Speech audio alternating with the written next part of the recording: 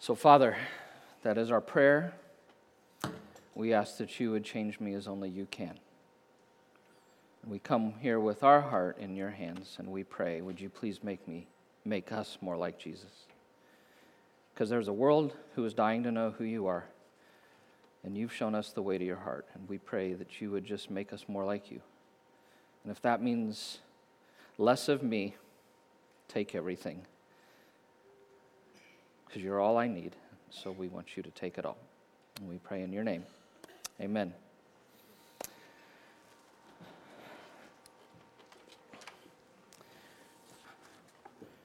All right, for this morning only, do you guys mind if I just stay here? Is that okay? Can everybody see me okay?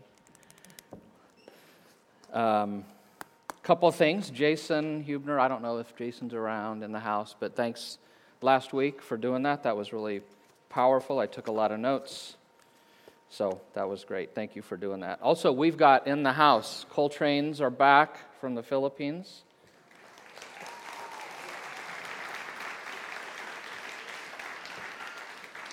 And up here we've got, I don't know who's this scraggly looking guy. We've got the Bradburns up front who are here with us this morning. Good to have you guys. So if that's our goal, is we want to become more like Jesus, if we want to be formed and transformed more into his image, ignore that for a little while. Is that okay? Colossians 2:3 says this, that Jesus is the one in whom are hidden all the treasures of wisdom. And so becoming more like him, part of that entails us becoming more and more wise. And the wiser we come, the more we can become like him. And so that's what we're going to do this summer. We're going to have a series. We're going to go through the book of Proverbs to learn about God's wisdom. We live in what's called the information age. Since 1955, knowledge has doubled every 5 years. Library shelves sag under the weight of new books. Actually, libraries are getting rid of books now. Old data storage systems are just constantly outdated and replaced by new systems with larger capacity. Our generation, my generation alone, possesses more data about the world in which we live than every generation put together before it. And with smartphones at our beck and call, we have internet access to any information. Just Friday, I was talking with some people, and the idiom came up, feeling one's oats, and somebody had never heard that, and we're like, now where'd that come from? And we looked it up. I mean, just instantaneously, we can get any information. But I think we would all agree that as information has gone up, the world hasn't gotten better, right? Wouldn't you say the world is a bigger mess probably than ever before? And though we have a lot of knowledge, the thing I think we lack in our modern world is wisdom. And we need a corrective, and that's what the book of Proverbs is. So before I talk about the book of Proverbs, let me say a few things about how to approach this book and the individual Proverbs that are in it. The name is pretty self-explanatory. If it's the book of Proverbs, it's probably full of Proverbs, right?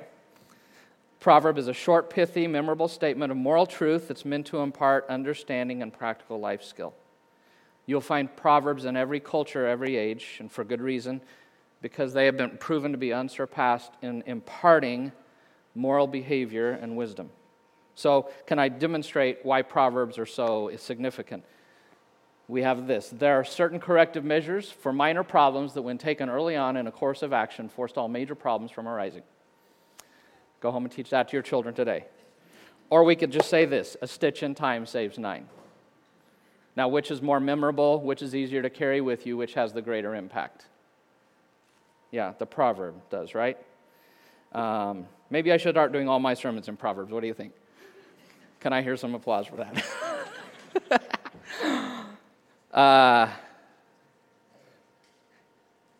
Though they are simple, they're profound and usually have a lot of deep truth. It's their brevity and simplicity that makes them easily memorable. They penetrate into the heart. And they're not designed so much to examine life, but more to be carried around in your mind and in your heart, to be memorized, to return to over and over again. And something I need to say about Proverbs, that when you approach a proverb, there's something very important to keep in mind. They present a very cut and dried view of life. They take a very simple cause and effect view of life. Here's the moral logic of the Proverbs, that if you live in wisdom and fear of the Lord, if you have wisdom and fear of the Lord, you will live in virtue and integrity, and then that will follow with success and peace. But if you live in folly and the rejection of God, that leads to evil, immorality, and eventually shame and ruin. It's very black and white, very cut and dried. In all reality, life is much more complex than Proverbs, than what they convey. That doesn't mean they're not true, because there is great truth. But we just need to realize when you're reading Proverbs that you're not reading ironclad promises. They're simply saying that in general, if you pursue this course of action, then this outcome will follow. There are always exceptions to Proverbs, but they are the general rule. Can I illustrate with 3 types of statements you find in the Bible? You find laws, which are commands that are to always be observed. You find promises, which are guarantees from God that will always come true. And then there are proverbs, which are catchy observations about the way things generally are. And I'm going to do some examples and see how good you guys are at this. So this first one, Romans 8:39. Nothing will be able to separate us from the love of God that is in Christ Jesus our Lord. Which is that? Promise. Very good.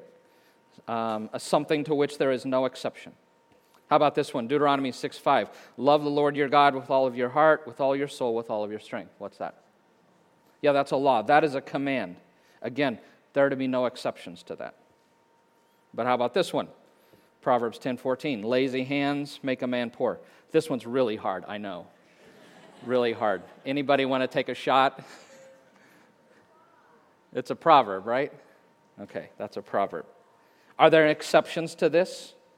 Well, of course there are. Has some lazy dude ever won the lottery? I'm sure a lazy dude's won the lottery. But for most part, if you're lazy and don't do work, it will lead you into poverty. That's just generally true.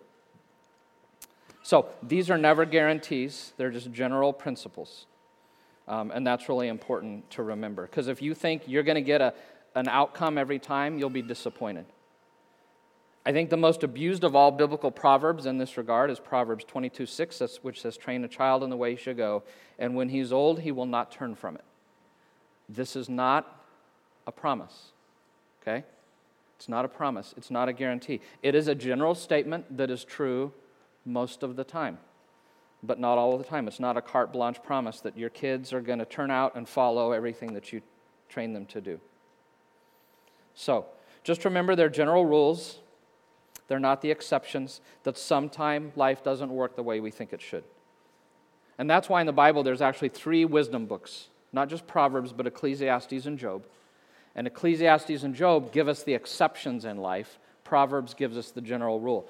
And to understand all of life under God, you really need to know all 3 books, to read all 3 books. So all 3 are really important, but we're just doing Proverbs this summer.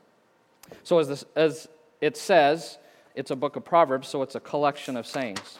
I've made a diagram for you that I've challenged everybody to read through the book of Proverbs this summer. If you weren't here last week or didn't get one of these, they are in the back. What is our information booth or whatever that thing's, a welcome center, I always call it the wrong thing. It usually has a sign, but doesn't today. But just back there are some of these you can take home to work through the Proverbs. They were written by King Solomon, who was the son of David, one of those most prominent kings of Israel. If you know his story in 1 Kings 3, when he became king, God said, ask me anything and I'll give it to you.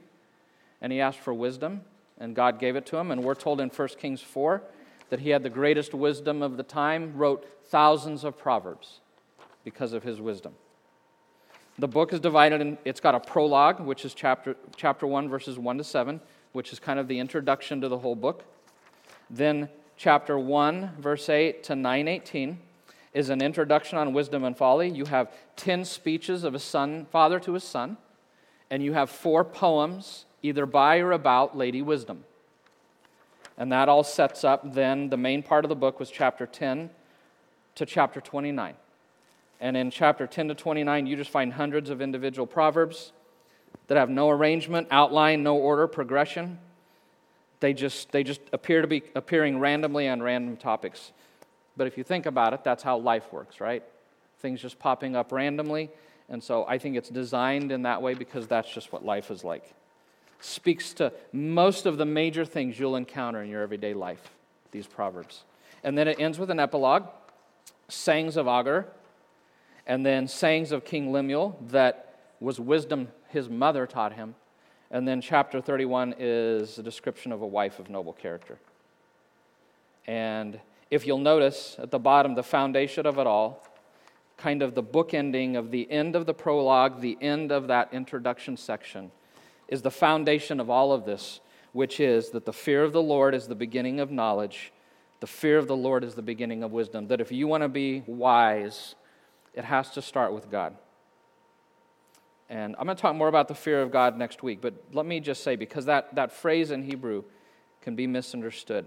To the Jews, it referred to a healthy sense of reverence and awe for God, of His place in the universe and of my place in the universe, and how I fit in the order of things. That's what it is. It's just this healthy sense of reverence and awe, that I know God is God, and I know that I am not, and I'm seeking to please Him with my life. Does that make sense? It's got to start there. Wisdom has to start there. So, you can keep that and use it as you read through it, if you like. Put that in your Bible. I really do challenge you to read through this summer individually. I said last week you can do it as a family. If your kids are older, every night at supper, you just sit down and read the day's reading and ask everybody to share which proverb most spoke to them. If you've got really little children, what you might do is you might just share with them every day, like one proverb that stood out to you or your spouse, and you just say, hey, here's something we read in the Bible, and you just share that with you. I'll leave that up to you. One quick thing, if you are doing the summer reading in the next 2 weeks, you're going to run into these 10 sayings, speeches of a son to his father.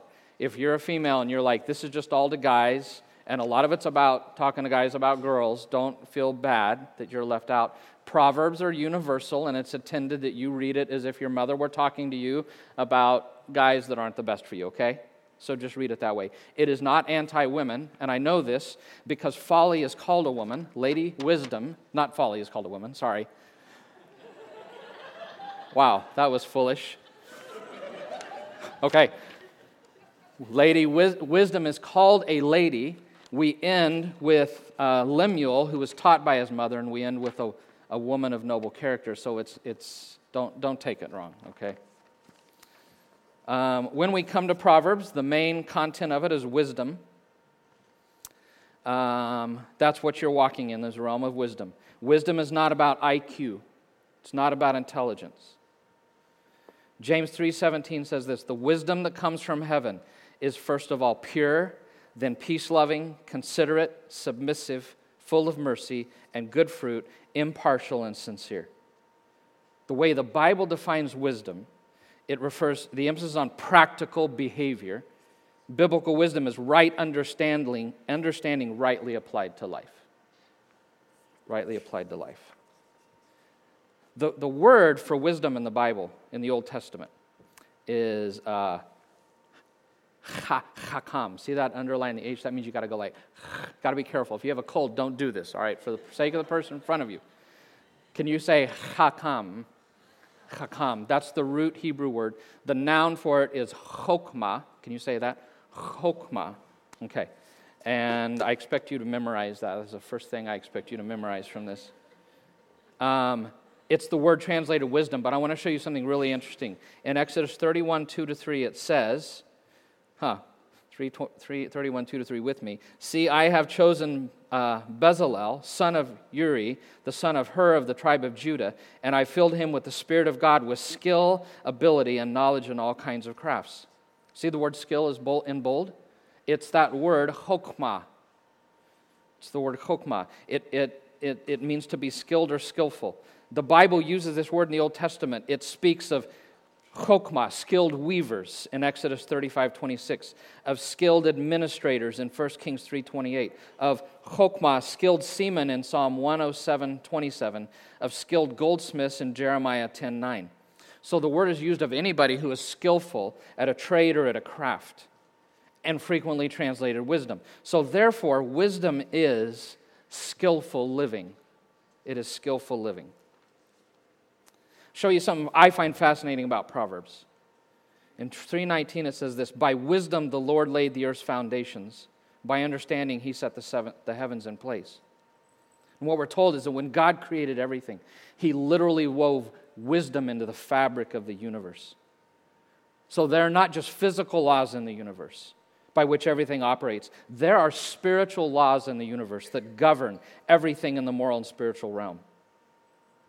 And it's a no-brainer for me to tell you, you don't want to live against the physical laws of the universe. You want to live with them. If you visit the Grand Canyon, life goes much smoother, trust me, if you will take seriously and respect the law of gravity, right?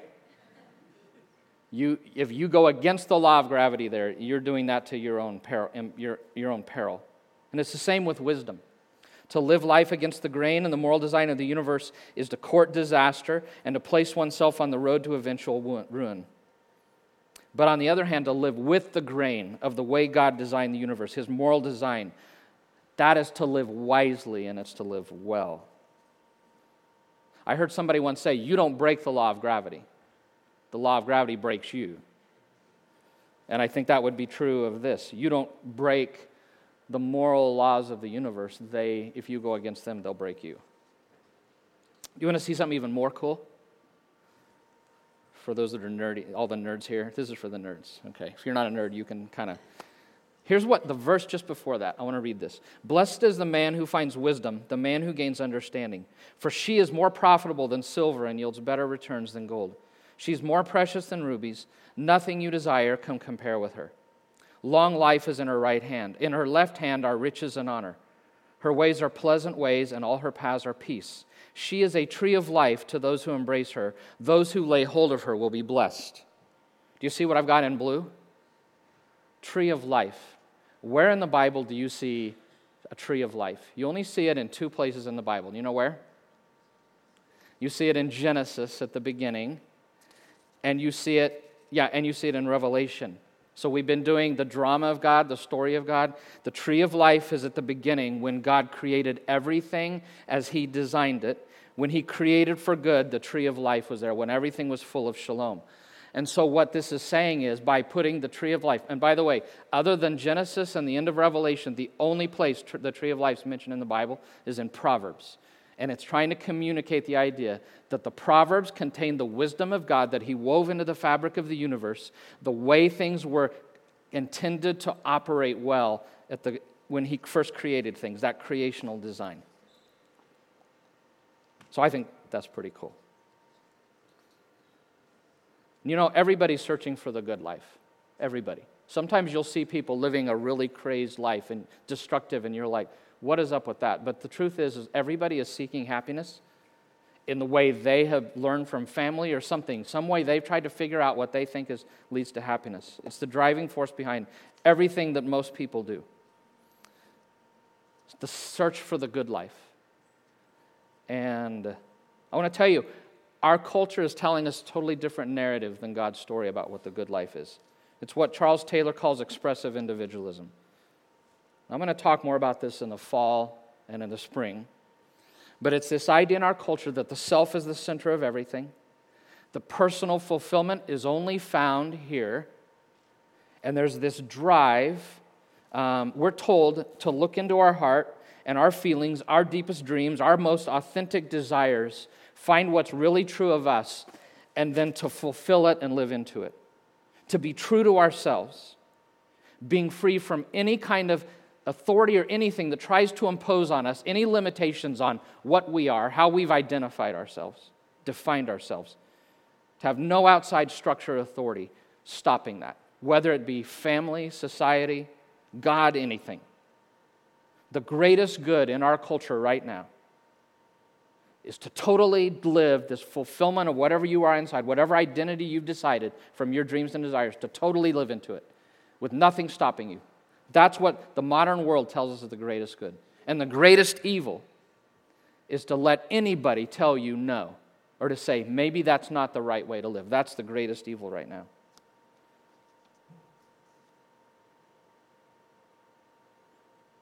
And I want to tell you, that's the lie that Satan told Adam and Eve in Genesis 3. That not God defining good by wisdom and setting parameters, that if you live into his definition, that's where flourishing and the good life comes. He came and said, no, God's design is not good. You choose the good, and they chose the good. But we know from the story of God what happened. As soon as they did that, what was created for good became broken by sin. Remember the story? I think of a fish. If we take our modern paradigm that just whatever desire you have, just live into it, fish are created to live within parameters. Do you know that? Within limitations. Do you know what the limitation fish are created to live in? It's called water. Okay? And if a fish wants to try dry and he wants to get out and live in dry and try to walk around like any animal, and he gets out of the thing he was created to live inside of, what happens to the fish? Is it for his good or flourishing? No, it's destructive. And so the Bible would say we are created in God's wisdom. He has this design for life, and when we live within that limitation, only there are we truly free. A fish is totally free in the limitations of water. Is that right? Totally free. But you take him outside of what he was created for. Does he become free when he's on land flopping around? Totally lost his freedom. So it's the idea that in the Bible that living into the wisdom of God is what is the flourishing life. And I love these scripture. Here's what the Bible says. The Lord is good. He delights in the well-being of his servants. I love that. He delights in the well-being of his servants. This is what God says in Jeremiah. I take pleasure in doing good things for them. Psalm 19, your commands give me pleasure. They give me good advice. You are good. What you do is good. Teach me your wisdom. This is what the Lord says, your Redeemer, the Holy One of Israel. I am the Lord your God who teaches you what is best for you, who directs you in the way you should go. If only you had paid attention to my commands, to my wisdom, your peace would have been like a raging river. A lot is at stake in Proverbs. A lot. The good life is at stake. If you will study Proverbs, if you'll read through it this summer, if you'll meditate it, if you'll allow it to form your understanding, your thinking, if you'll put some of them to memory, if you'll allow them to guide the way you live, you will truly know what it is to live the good life. A life of lasting joy and genuine prosperity. Many years ago on the way to Wichita, this is a long time ago, there was a billboard up that El Dorado had put up to attract people to come move there. Anybody from El Dorado? Anybody? Okay. Never mind about El Dorado. So anyways, it had this picture from this painting from Norman Rockwell, and it said, the fine art of living well. That's what the Proverbs are. The Proverbs are the fine art of living well. I love that. Can I give you one proverb to end today? One proverb. It's found in chapter 9, verses 17 to 18. Stolen water is sweet. Food eaten in secret is delicious. But little do they know that the dead are there, that her guests are in the depths of the grave. Food eaten in secret is delicious.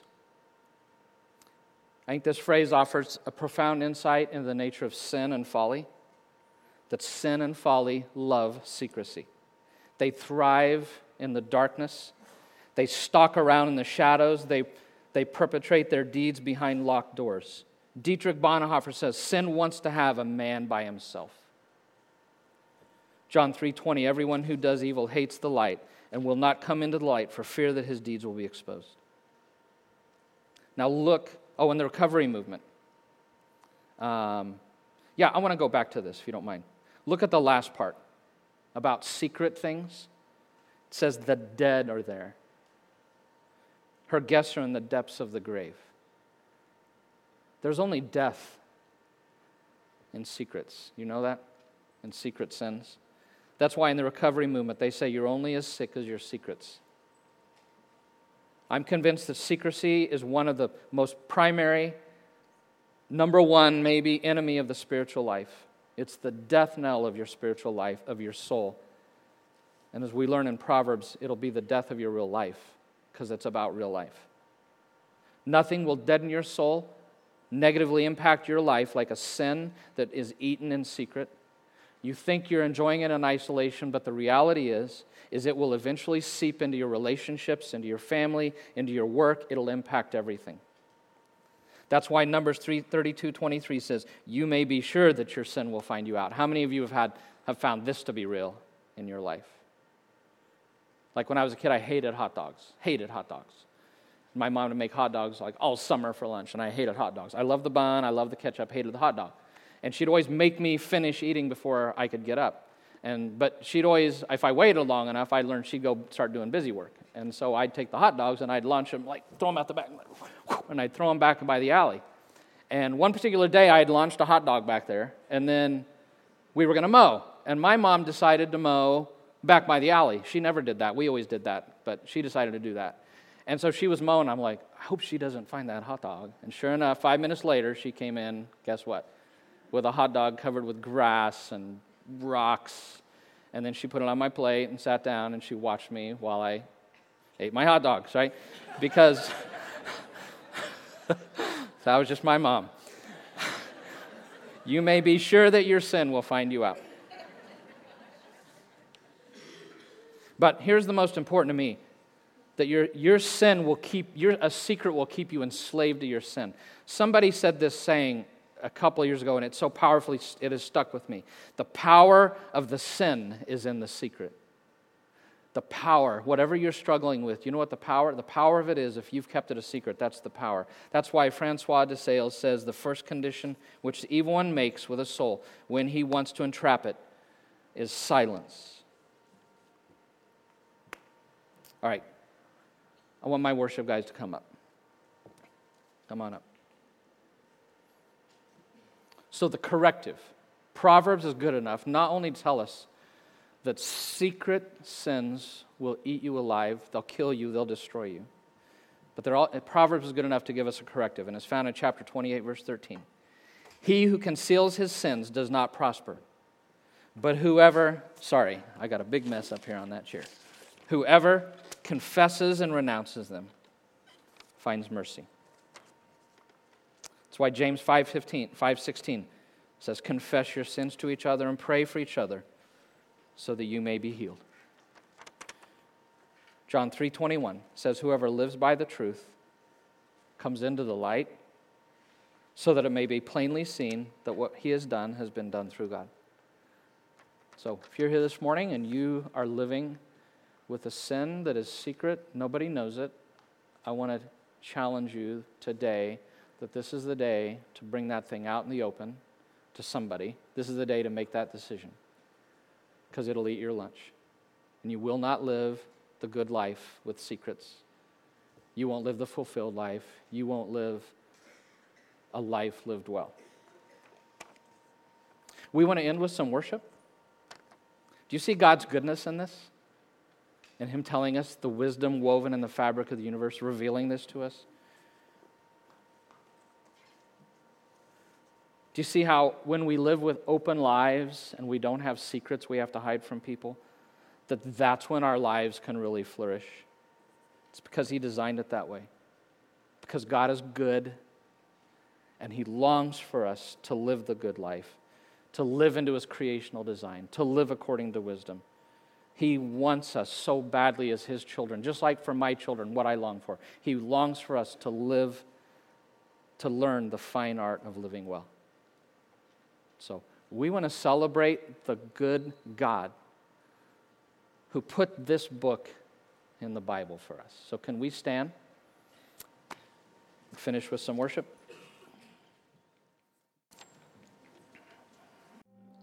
He gave us everything on the cross, right? Out of love for us, to bring us to Himself so we could flourish and have the good and true life. And, we all come this week. There are things in our lives that we just know are not living into the reality, the wisdom that He built into things. Some things in our life really aren't going well. We just wanted to give a chance. If you feel led, to respond to that. We have up here 3 crosses, some pins, sticky notes. If there's something just the way you're living, you just know it's not into the way God designed things. I just want to invite you, if you feel led, to come up, just write a word or something, stick it on that cross and offer it as a prayer. For His help, for you to give that thing up, to lay it to Him. And I'm sure there are people here today who have secrets. Probably all of us. Something that only you know, but God knows. And the power of that sin is in that secret. And the enemy of the soul knows that, and he wants to keep it that way. He wants you to hide it from your spouse, your children, your friends, your spiritual mentor. And with each passing day, you can feel you're becoming more deeply enslaved in its grip. You feel the ruin and the death that comes with that in your life. And though it's unseen maybe to people, it's starting maybe to spill over into other areas of your life. And it's time to bring it into light. Not come up here and tell us. But if you've got a secret sin, I want to challenge you to come up and to write that on here. And we're not going to be looking, I promise. Write it on the paper, but I also want you, if you have a secret, to write the name of the Jonathan in your life, the person that you're going to go to this week, and you're going to offer that to and share so that they can come alongside you and help you to overcome that. And if we are the Jonathans here and somebody comes to us this week, we will respond the way God would respond, which is with love and with grace and unconditional love and acceptance, right? Not shock, because we all struggle with things. But like, I've got my sins too. Let's walk together in this. So while we start the song, if you feel led, come on up. Not trying to manipulate you or anything. If you don't feel led, that's fine. But if that would help you, then we just want to invite you to do that while we sing this song.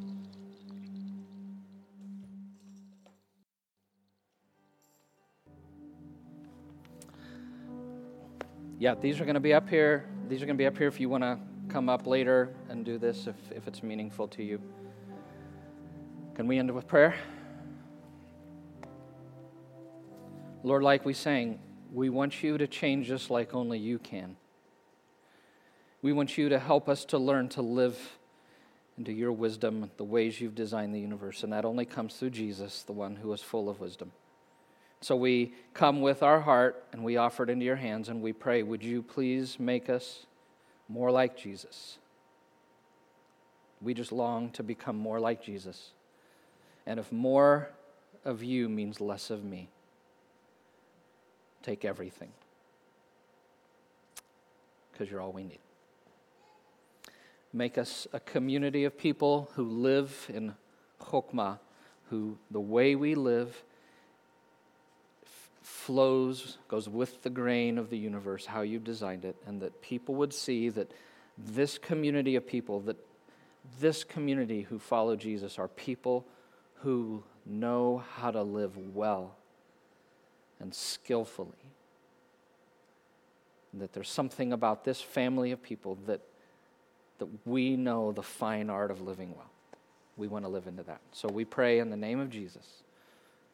Amen.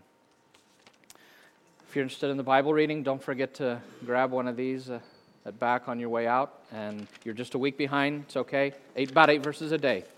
So let's go and be the church.